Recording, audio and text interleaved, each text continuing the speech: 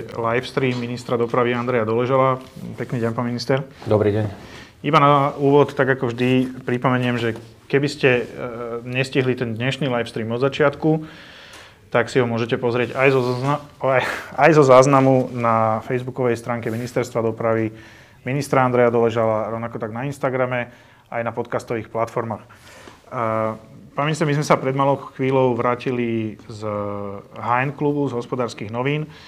A medzi tým, ako si sa zúčastnil HN klubu o téme diaľnic a výstavbe diaľnic, tak sa pred ministerstvom dopravy uskutočnila tlačová konferencia, ktorú zorganizovali autodopravcovia v spolupráci s niektorými vybranými taxikármi a s autobusármi a dokonca tu bola nejaká poľnohospodárska únia alebo zástupcovia poľnohospodárov. Tá správa, ktorú vyslali, je, že teda sa chystajú zúčastniť a vyjadriť štrajk. Posúva sa to kvôli lockdownu na január. Dôvody, ktoré dnes povedali na tej tlačovej besede pred ministerstvom dopravy, sú nasledovné. Ministerstvo dopravy a ministerstvo financií podľa nich nemajú záujem riešiť ich situáciu. Požadujú vratku spotrebnej dane pre drahú naftu, pretože nie sú tým pádom konkurencieschopní. Nesúhlasia s novým mýtnym systémom, ale teda počkajú si na otváranie obálok a chcú rovnaké mýto, ako je napríklad v Nemecku. Takisto sa im nepáči odkúpenie mýtnych brán. Oni chcú, teda majú predstavu teda o novom mýte. Nepáči sa im, že peniaze podľa nich alebo podľa ich názoru odtekajú na Cyprus. Rovnako tak sa sťažujú, že nemajú vodičov a chcú proste nejaké riešenie, aby tá ich situácia sa zlepšila. Čiže ako ty reaguješ na takúto sprostredkovanú informáciu o tom, čo bolo obsahom ich tlačovej besedy dnešnej, aj o tej výzve, ktorú ti adresovali? Ja si vážim a rešpektujem názor autodopravcov a nielen autodopravcov, a všetci to majú v tejto dobe ťažké. Ale musím si pozrieť celú tú tlačovku, kolegovia z toho robili záznam, takže určite sa na to pozriem. Ale poďme sa skúsiť vecne vyjadriť k niektorým veciam. My sme sa stretli s predstaviteľmi u nás, áno, je pravda, niekoľkokrát, ale nikdy to nemalo takú nejakú uchopiteľnú formu, že čo vlastne chcú. Pomenovali, že chcú vratku spotrebnej dane a najskôr to bolo o znížení cestnej dane. To nie je u mňa, je to na ministerstve financií, ale podarilo sa.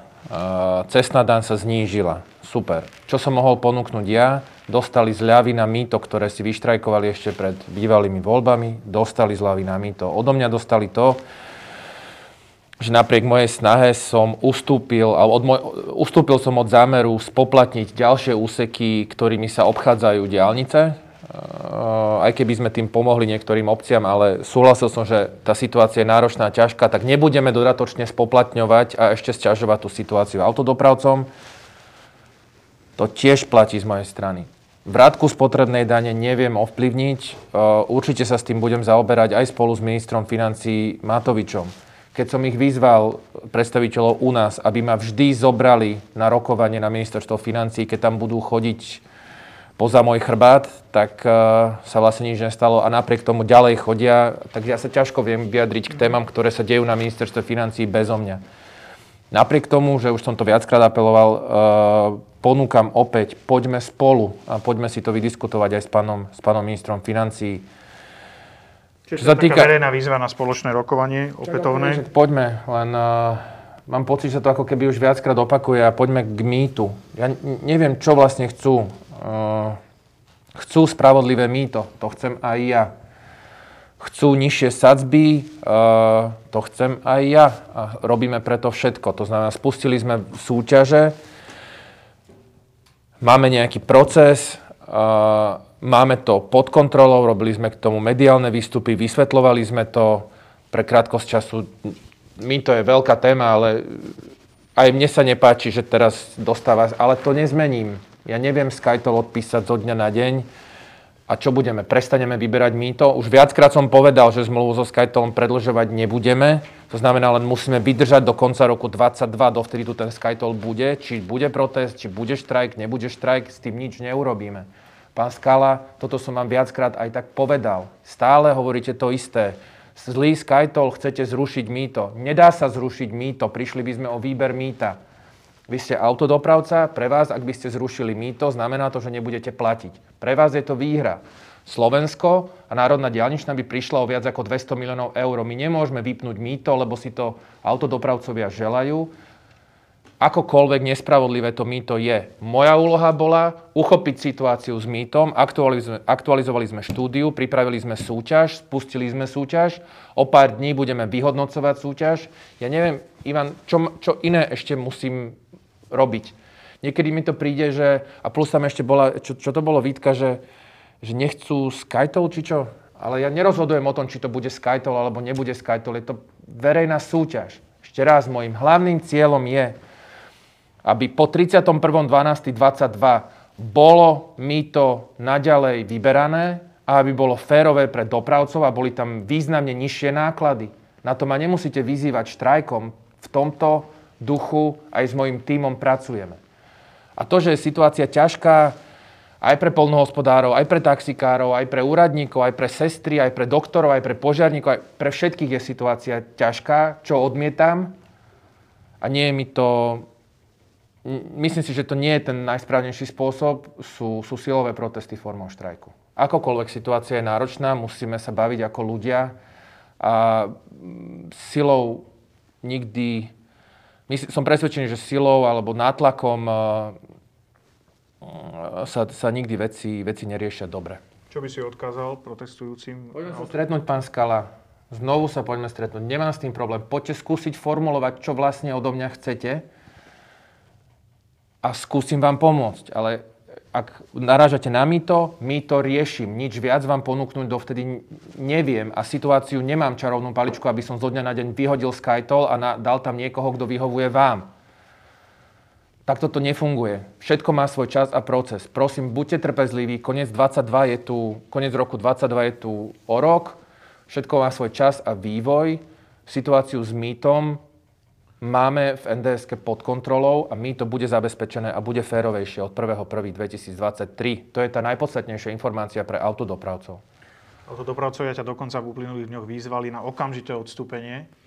Ty sa cítiš v pozícii, že by si mal za to zobrať takúto zodpovednosť a odstúpiť? Ivan? Ja len formulujem otázku, ako ju položili oni, respektíve výzvu. Ak pomenujú dôvody, prečo by som mal odstúpiť, tak sa k ním vyjadrím. A keď uznám za vhodné, že som teda tie dôvody, že sú oprávnené, tak odstúpim. Ale ja na teraz nevidím, ani som z toho nenavnímal, že aký je vlastne ten dôvod. Skúste to naformulovať, v čom som zlyhal. Čo som mal spraviť inak? V poslednom streame si pomenoval status na viacerých stavbách. Jednou z nich bola aj D3 na Kysuciach. Ty si tam veľmi teda exaktne popísal ten stav a vznikla z toho taká búrka, hlavne teda v regionálnych médiách v regióne Kysuc a následne sa toho potom teda začali ako si chytať aj miestni politici. Aby som teda vysvetlil, ty si povedal, že prebieha tam EIA a až keď táto EIA prebehne, tak budú nasledovať ďalšie procesy interpretované regionálnymi médiami a regionálnymi politikmi. V regióne Kysuc to bolo tak, že teda sa odsúva výstavba D3, posúva sa, ide o úplný reštart.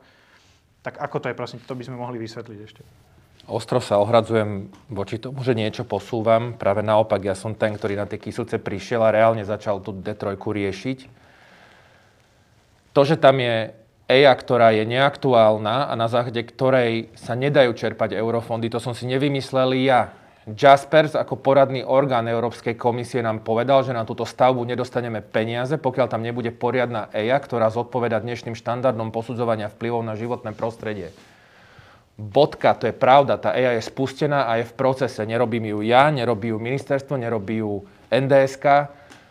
Spadá pod ministerstvo životného prostredia, ktoré má pod kontrolou a pracuje na nej. Keď budú známe výsledky štúdie posudzovania vplyvov na životné prostredie, tieto sa zapracujú do dokumentácie pre územné rozhodnutie, tie sa zapracujú do stavebného povolenia alebo do dokumentácie pre stavebné povolenie a potom budem súťažiť. Čo z týchto informácií ste nevedeli, teraz sa skôr verejne pýtam pani predsedničky Jurinovej, ktorá...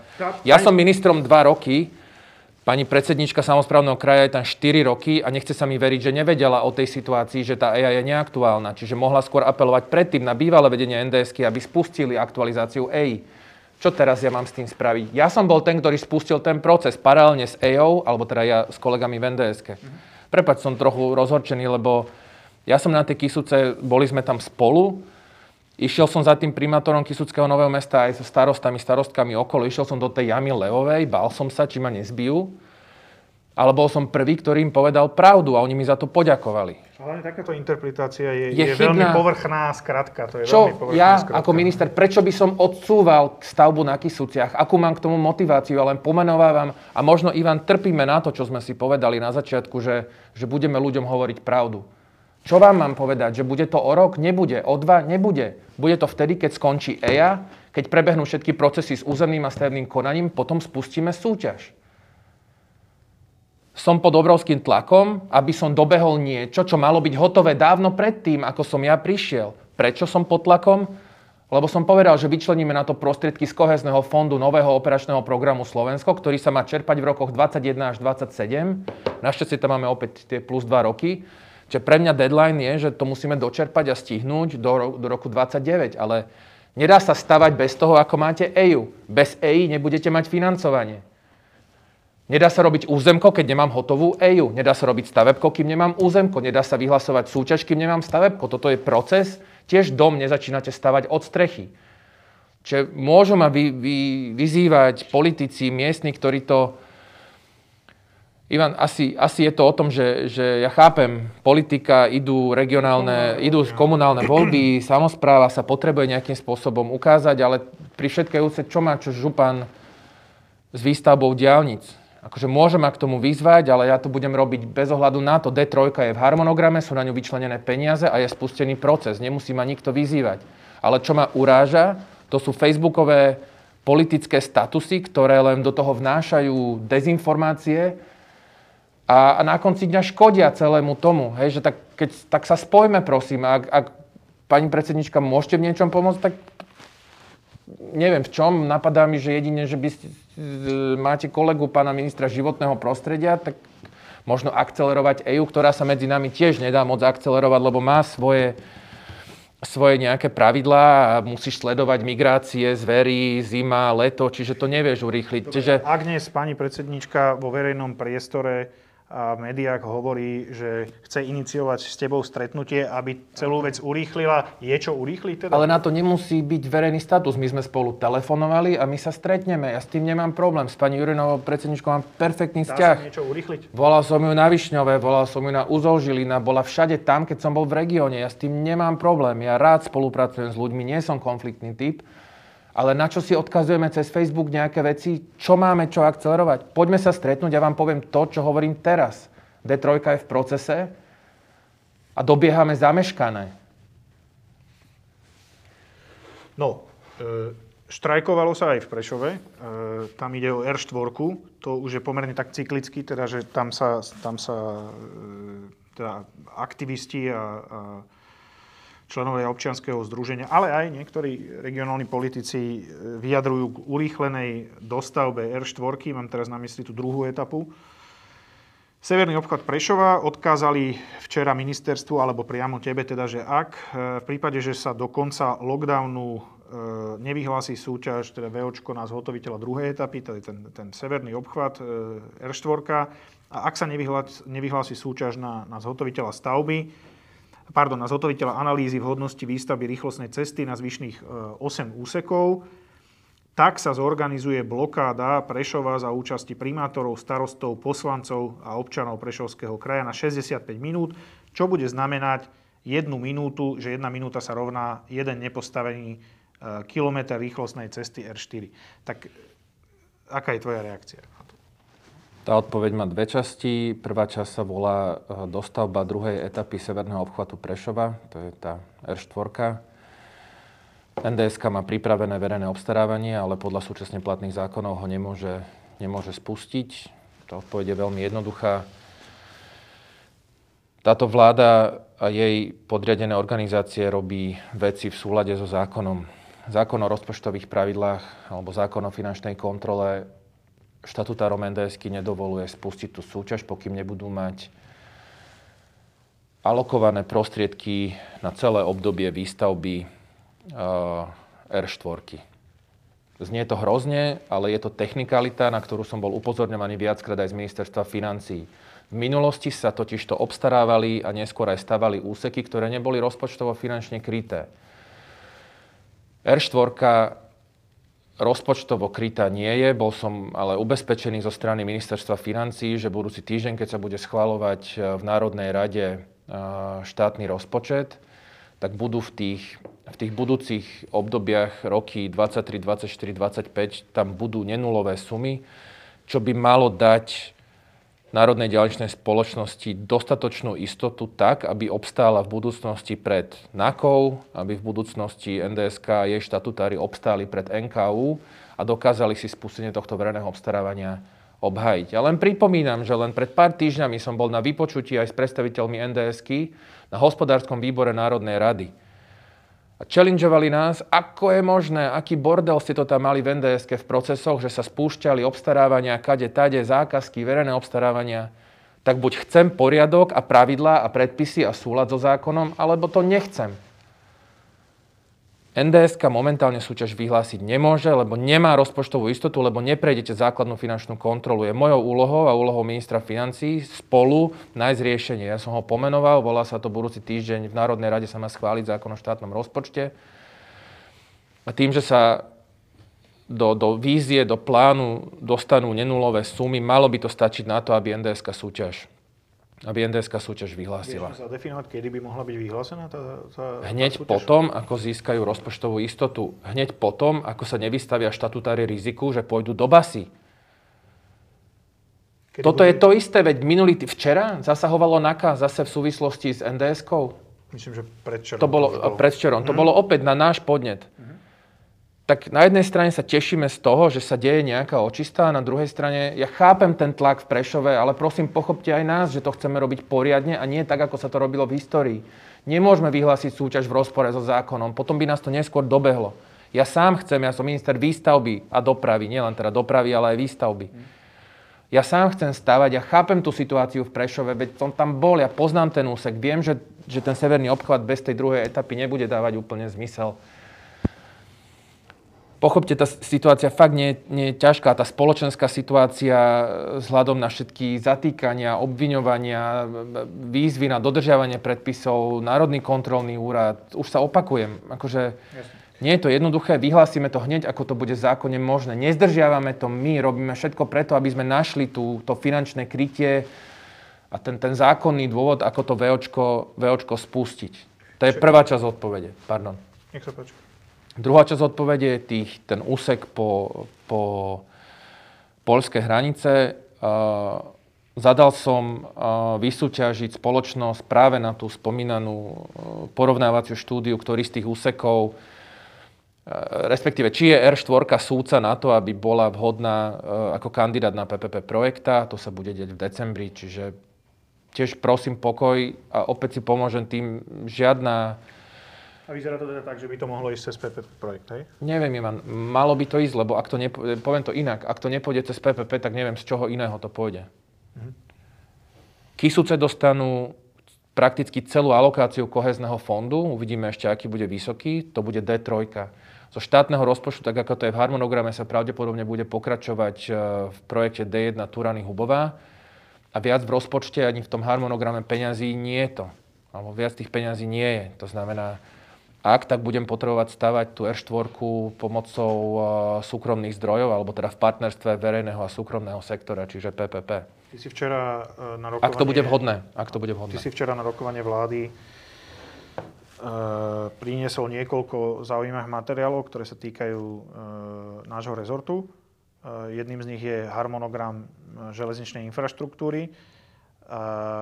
Ďalším je spustenie jesennej pomoci v cestovnom ruchu. Neviem, či presne takto sa ten materiál volal, ale týkalo sa to schémy pomoci v cestovnom ruchu. Tak prosím, skús vysvetliť, prečo ten harmonogram železničnej infraštruktúry si napokon stiahol z rokovania vlády a trošku možno viac, ak by si mohol o tom druhom bode. Stiahol som ho, vyzval ma minister hospodárstva Richard Sulík. Rišo ma trochu zapálil, lebo napriek tomu, že to je môj iniciatívny materiál, to nie je moja povinnosť, aby som to predložil do vlády, tak ma požiadal, aby som ten materiál dal do MPK. V princípe má pravdu, každý materiál, ktorý ide na vládu a vyžaduje si nejakú pozornosť vlády, respektíve žiadam, aby ho vláda schválila, by mal prejsť medzirezortným pripomienkovým konaním. Vzhľadom na povahu toho materiálu, vysoko odbornú a komplexnú, si nemyslím, že to je celkom dobrý nápad, ale veď OK, zdrží nás to nejakých pár týždňov a pôjde to na vládu opäť. Reálne sa nič to nespôsobí, lebo my podľa toho harmonogramu postupujeme, či bol schválený vládou alebo nebol schválený vládou. Čo je dôležité, prečo ho chcem dať na vládu? Nemusel by som, stačilo, keby som ho zverejnil a bol by pokoj. A chcem dať tomu materiálu väčšiu váhu. V tom uznesení je, že vláda schvaľuje tento harmonogram, ukladá sa povinnosť ministrovi dopravy, aby podľa neho postupoval a ukladá sa povinnosť alebo úloha ministrovi financií, aby naň vyčlenil v rámci možností rozpočtu verejnej správy aj financie.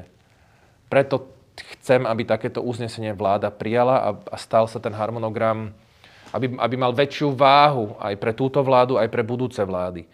Bude záväzný?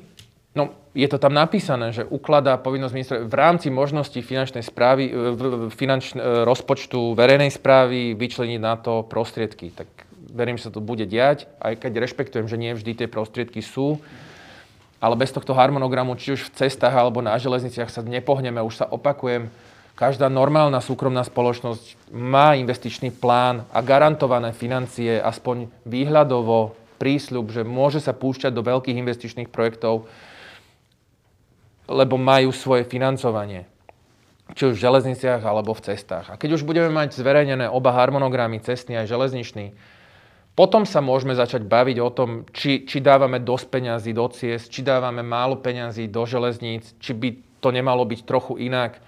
Tie harmonogramy budeme pravidelne aktualizovať. Teraz nedávno bola iniciatíva z regiónu Južného Slovenska, pán primátor Kesek z Komárna hovorí, pán minister, kolegovia UHP, neskúsite do tej metodiky zapracovať princíp regionálnej férovosti? Skúsme, možno to pomôže, lebo tých projektov na juhu Slovenska je naozaj málo, čiže aj oni vyvíjajú aktivitu. Je to živý proces, ale ten core, tie hlavné body toho harmonogramu musia zostať jasné a musí to byť jasná vízia aj pre budúcich ministrov dopravy. Len vtedy, s odstupom času, možno keď sa na to budeme pozerať spätne z roku 2030, 2040, ja verím, že budú budúci ministri dodržiavať ten harmonogram alebo ten princíp, tú koncepčnosť, ktorú sme do toho zaviedli. Ešte prosím krátko k tej schéme pomoci. Prepáč. Schvaľovali sme ešte dva zákony. Jeden sa týkal predĺženia toho rámca, kedy môžeme poskytovať štátnu pomoc pre oblasť cestovného ruchu. Tam sme posúvali dátum 31.12.21 na 31.12.22 a niečo obdobné sme robili aj v schéme pomoci pre letiskové spoločnosti. Čiže to boli tieto dva zákony, idú v skrátenom legislatívnom. A to je všetko. A ty si do toho povedal tú druhú vec. Tie informácie sa išli paralelne. Čiže jedna vec je, že zákonom predĺžujeme tú možnosť, aby sme mohli pomáhať. A tá druhá informácia je, že 6. decembra zverejníme výzvu na pomoc na pomoc v cestovnom ruchu za mesiace september, október, november. Prečo to je až v decembri? Robí sa to vždy spätne. Musia tie mesiace september, október, november skončiť a v decembri sa spätne vyhlasuje teda výzva za ukončené mesiace. V januári, keď zase skončí fiškálny rok, zverejníme aj veľkú výzvu na veľkú schému, ktorá presahuje de minimis 200 000, opäť na mesiace september, október, november. Zatiaľ peniaze máme na pomoc v cestovnom ruchu a ako ukazuje situácia, je aj potrebná. Keď hovoríš o schémach pomoci, tak jednou z takých bola aj pomoc autobusárom. Tá sa len prednedávnom spustila. Už máme nejaké výsledky, že koľko bolo žiadosti, alebo ako to ide, koľko peňazí bolo na to vyčlenených a bude reálne vyplatených? 9. novembra sme len spustili schému pomoci pre nepravidelnú autobusovú dopravu. Tam sú tie mesiace oprávnené január až máj 21. No už po necelom mesiaci sme vydali prvé rozhodnutia pre prvých radovo 86 žiadateľov a ideme vyplatiť za necelý mesiac už 1,25 milióna eur. Mali by sme to stihnúť sprocesovať všetko do konca tohto roka. Takže som rád, že aj pomoc nepravidelnej autobusovej doprave funguje. Prosím len všetkých, aby posielali žiadosti v čo najkvalitnejšej podobe, aby sme tie žiadosti nemuseli zamietať. Na HM klube si naznačil, že medzinárodná arbitráž medzi Slovenskou republikou a konzorciom D4R7 sa chýli ku koncu, alebo bola ukončená. S akým výsledkom? To bola arbitráž medzi Slovenskou republikou a koncesionárom. Spor bol o tom, že Slovenská republika sa oneskorila s právoplatným vydaním stavebných povolení. Slovenská republika sa oneskorila o 9 mesiacov. Ale kedy sa to stalo? Keď sa vydávali, to bol rok 2017. Okay. Všetci sme to vedeli. Už pri podpise zmluvy s koncesionárom na dostavbu D4R7 mal pán minister Breceli vypracovanú analýzu, ktorá hovorila o tom, aby si ministerstvo vytvorilo rezervu na súdne spory. Slovenská republika sa legitímne oneskorila, vedela, že z toho bude prúser, alebo teda spor, ktorý sa stal skutočnosťou a my sme ho ako mnoho iných kostlivcov dostali do vienka, to znamená, mali sme manažovať arbitráž, kde za tých 9 mesiacov oneskorenia vydania stavebných povolení nám hrozil spor za radovo 112 miliónov eur, s tým, že s úrokmi to mohlo byť 125-130 miliónov eur. My sme nikdy nepovedali, že sme nepochybili, alebo tá naša obranná pozícia voči 120 miliónom alebo 125 bola, že OK, poďme vám zaplatiť za 9 mesiacov tzv. Platbu za dostupnosť, to je okoľko, keďže sme sa oneskorili s vydaním stavebných povolení, oni neskôr začali stavať, neskôr by dostali peniaze, to sme povedali, že OK, tú splátku v hodnote 27 miliónov za 9 mesiacov oneskorenia vám dáme. A oni, no ale to ešte tam sa nabalilo k tomu, že to nie je len o tom, ale tam sú ďalšie náklady, blá, blá, blá, my chceme o 80 miliónov viac. Vtedy sme povedali, že a začal ten spor. Ešte na jar tohto roka sme mali návrh na urovnanie tohto sporu mimosúdnou cestou. Ja som ho odmietol. Ten návrh by osciloval niekde medzi 80 a 90 miliónami. Stále som mal aj s mojimi poradcami, aj s advokátskou kanceláriou, ktorá nás zastupovala, sme si boli relatívne istí tou našou argumentáciou a tou našou pozíciou, že tá naša pozícia je tých 27 miliónov plus nejaké kauzálne súvislosti a náklady, čiže vedeli sme, že tá naša najlepšia pozícia, ktorú môžeme ustať, je niekde okolo 36 miliónov. Na druhej strane nám hrozilo 125. Keď nám ponúkli dohodu, poďme sa skúsiť baviť medzi 80-90 miliónov, ja som ju odmietol a arbitráž pokračovala. No a to rozhodnutie arbitráže je 38,5 milióna eur, čiže plus úroky a tak ďalej. Ale v tomto kontexte, čo nám hrozilo, toto je výnimočná výhra, tak toto poviem. Čiže ak by sme sa nebavili, že to je 40 takto, miliónov, je to prúser. Slovensko musí zaplatiť 40 miliónov, zaokrúhlujem, ale hrozilo 120, čiže uhrali sme 80 miliónov. Či ty to považuješ za úspech? Že ja to úspech? Považujem za nesporný úspech. Ešte raz hrozilo nám 120 miliónov. A v tých 38,5, čo musíme zaplatiť, je tak či tak tých 27 miliónov, ktoré my máme budžetované ako platbu za dostupnosť. Hold, len nemáme diaľnicu. Čiže my sme boli pripravení zaplatiť, opakujem sa, za platbu za dostupnosť za mesiace, kedy sme sa oneskorili, plus sme boli pripravení zaplatiť niečo navyše, lebo aj ten koncesionár tam mal nazmluvnených ľudí, dodávateľov, čiže vedeli sme, že to nemôže byť len 27, vedeli sme, že to bude niekde okolo 36, čo Slovensko bude musieť zaplatiť, to sme vedeli od začiatku.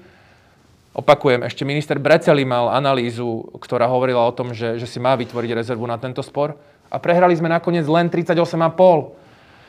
Čiže v tomto kontexte, keď nám hrozilo 125, tak 38,5 je brutálna výhra. Čiže treba spomenúť, ďakujem anglickej kancelárii Eversheds Sutherland, to sú profíci na arbitrážne konania. ktorí si zazmluvnili v partnerstve, potrebovali lokálneho partnera, oni si zazmluvnili advokátsku kanceláriu Soukeník Štrbka. Čiže aj ten môj tím na PPP sekcii, aj zástupcovia, poradcovia, good job, akože prehrali sme, je to najlepší výsledok pre Slovensko, aký mohol byť. No. To, že je to prúser, že to je 40 miliónov, OK, ale o tom sme vedeli už dlhé roky dozadu. My sme ustali ten spor najlepšie, ako sme vedeli a to je, či sa nám to páči, alebo nie je to pozitívna správa.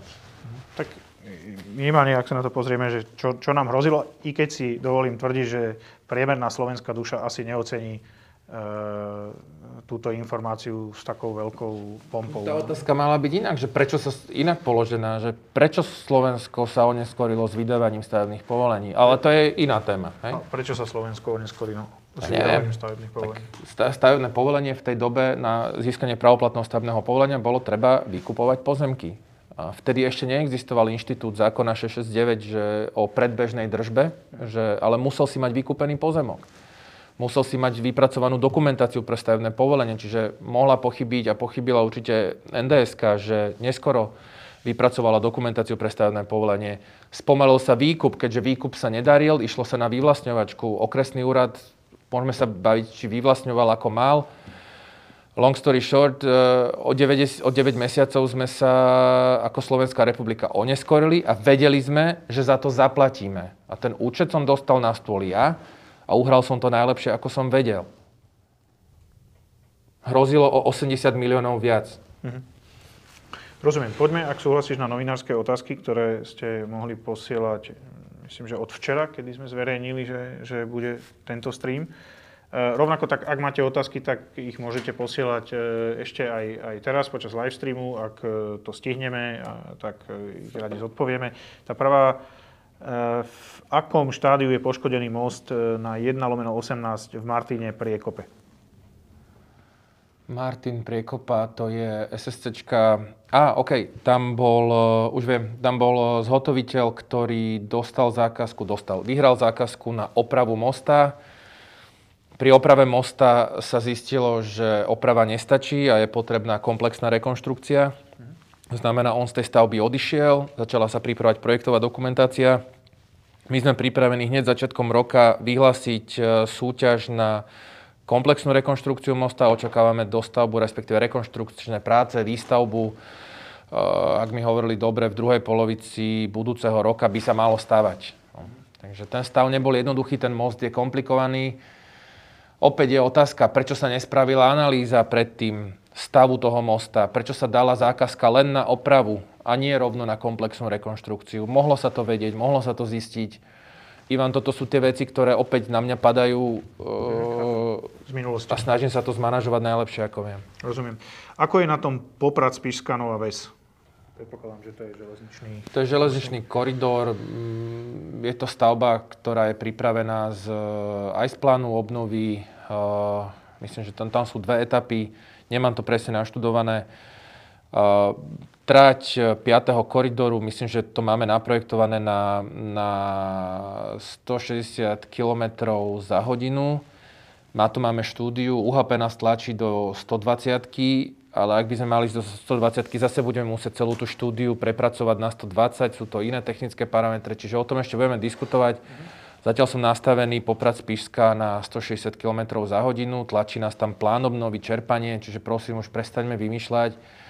V Čechách sa stavia 250 km za hodinu a my stále sa spochybňujeme, či to dáme na 120 alebo 160, tak to im príde trochu také úsmevné, ale pre mňa dôležité, čo je, že tá trať sa bude rekonštruovať, sú na to vyčlenené financie, ten proces je spustený, pracujeme na tom a držme si palce.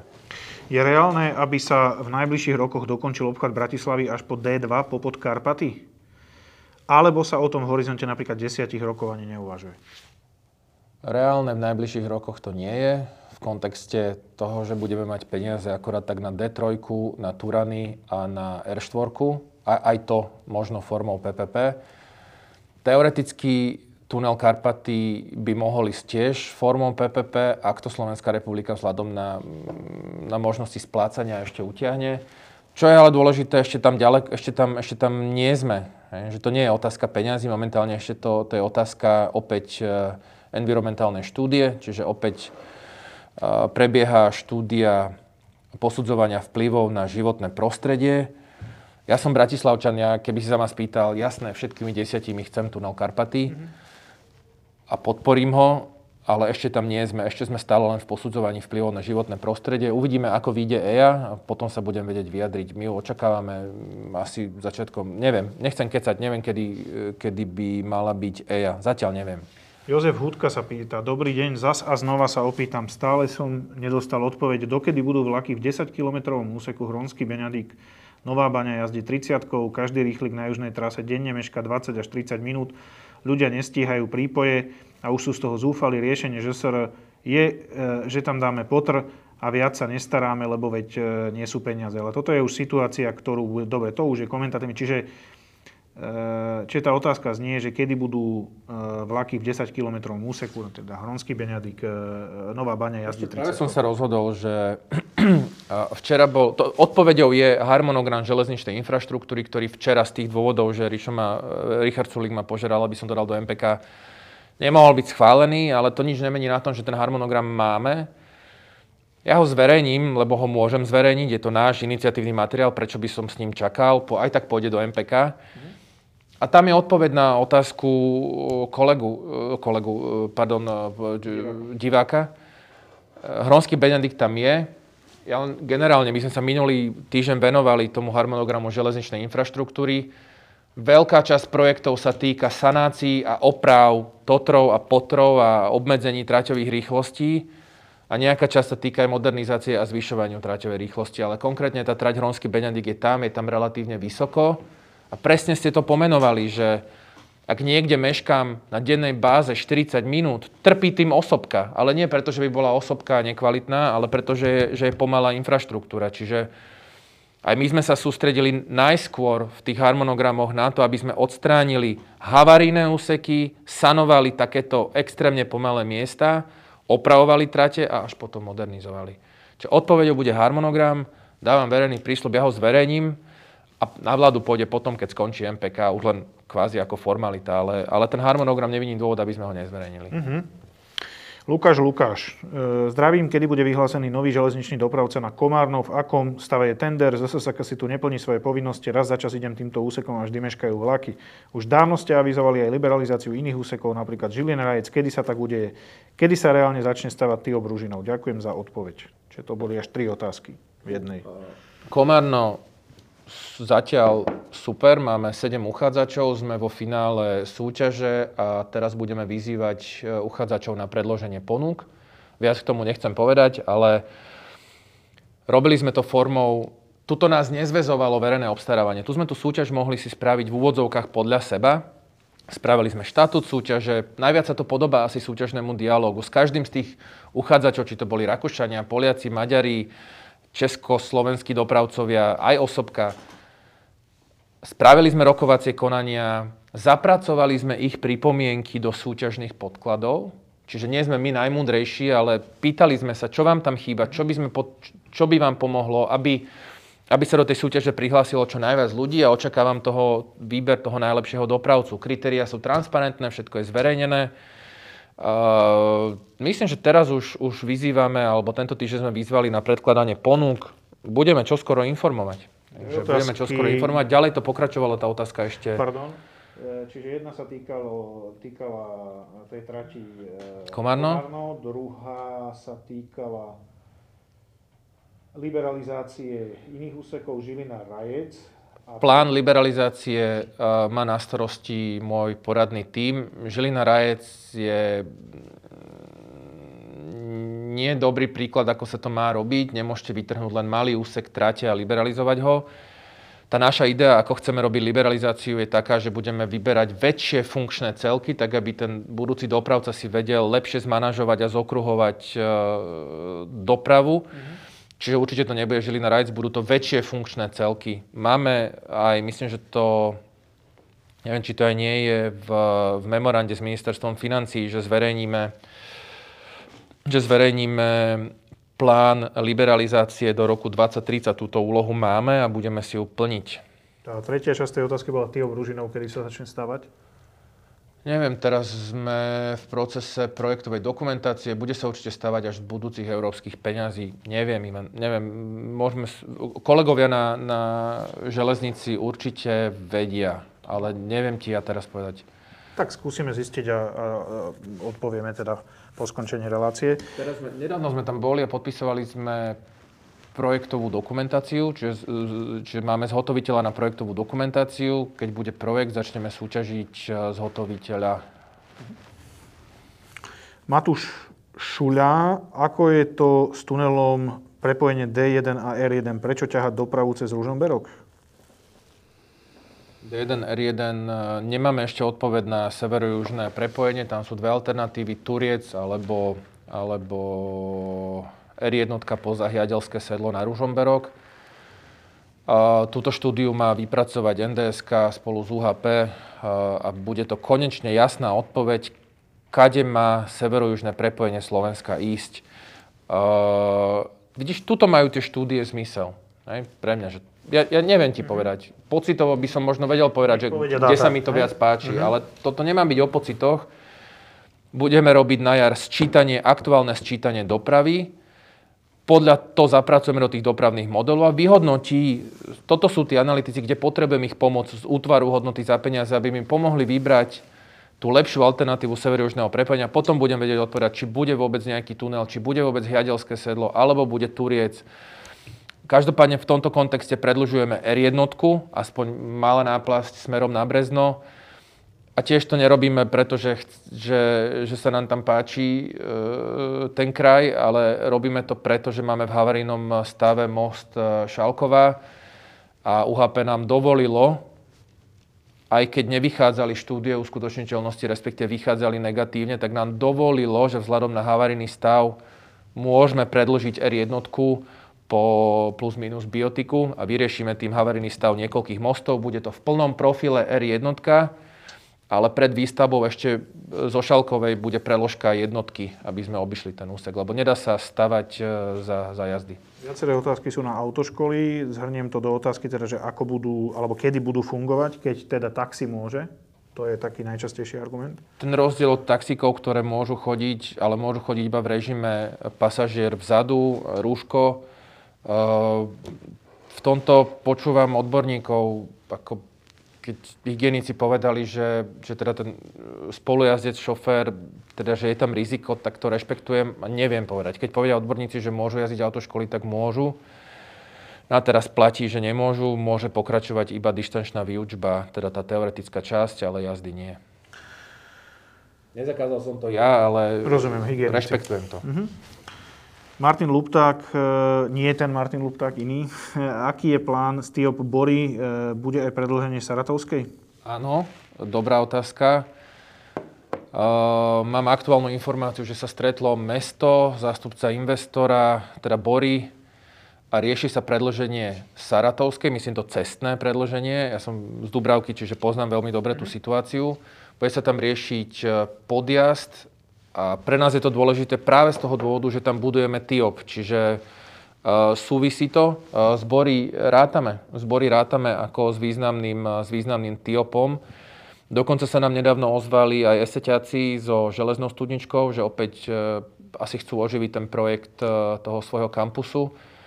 A tam vítame tú snahu robiť. Aby sme vysvetlili, ESET pripravuje nové sídlo, ktoré je Patronka plus minus železná studnička. Čiže tam si vieme predstaviť ďalší taký prestupný úzol, Patronka a tento kampus železná studnička. Šumichrast Michal sa pýta, plánuje SSC rekonštrukciu cestného mosta v Trenčíne ponad Váh? Neviem, spýtam sa. Michal Jedinák, R4 prostriedky podľa vážovania vyjadrenia z minulosti boli alokované, kedy získajú rozpočtovú, to sme odpovedali, kedy získajú rozpočtovú istotu. Ono je to strašne komplikované, že je to taká hlava 22, akože NDSK reálne tie peniaze nepotrebuje. Ona vyhlasuje verejné obstarávanie, bude ho obstarávať, vymyslím si, rok, potom začne stavať a potom bude potrebovať peniaze v nejakých tranžiach priebežne, ako bude stavať. Ten paradox tých zákonov o rozpočtovej zodpovednosti je v tom, že aj NKÚ a aj rigidný výklad zákona o rozpočtových pravidlách hovorí o tom, že mám mať všetky prostriedky v čase, aby prešli základnou finančnou kontrolou. Čiže blbosť medzi nami, ale zase chápem, že aby sa nemohli spúšťať súťaže, ktoré nemajú rozpočtové krytie. No a tie pravidlá si tiež len štát nastavil. Áno, ale je to tiež dôsledok toho, že asi sa štát a štátne úrady alebo obstarávači nesprávali úplne super zodpovedne a spúšťali súťaže, ktoré aj krytie nemali. To bola jedna z tých najväčších výčitiek Národného kontrolného úradu, že NDSK sa púšťala do vecí, na ktoré nemala finančné krytie. Dôsledok je ten, že teraz, bez toho, aby som hovoril, že sú nejakí roztrasení alebo majú obavy, jednoducho chcú dodržiavať zákon, lebo sú na to na dennej báze upozorňovaní. Rozumiem. Opäť k autoškolám Beata Stajančová. Tak sme sa nedozvedeli nič. Smutný smajlík. Autoškoly a ani školenie KKV nie sú žiadnou prioritou.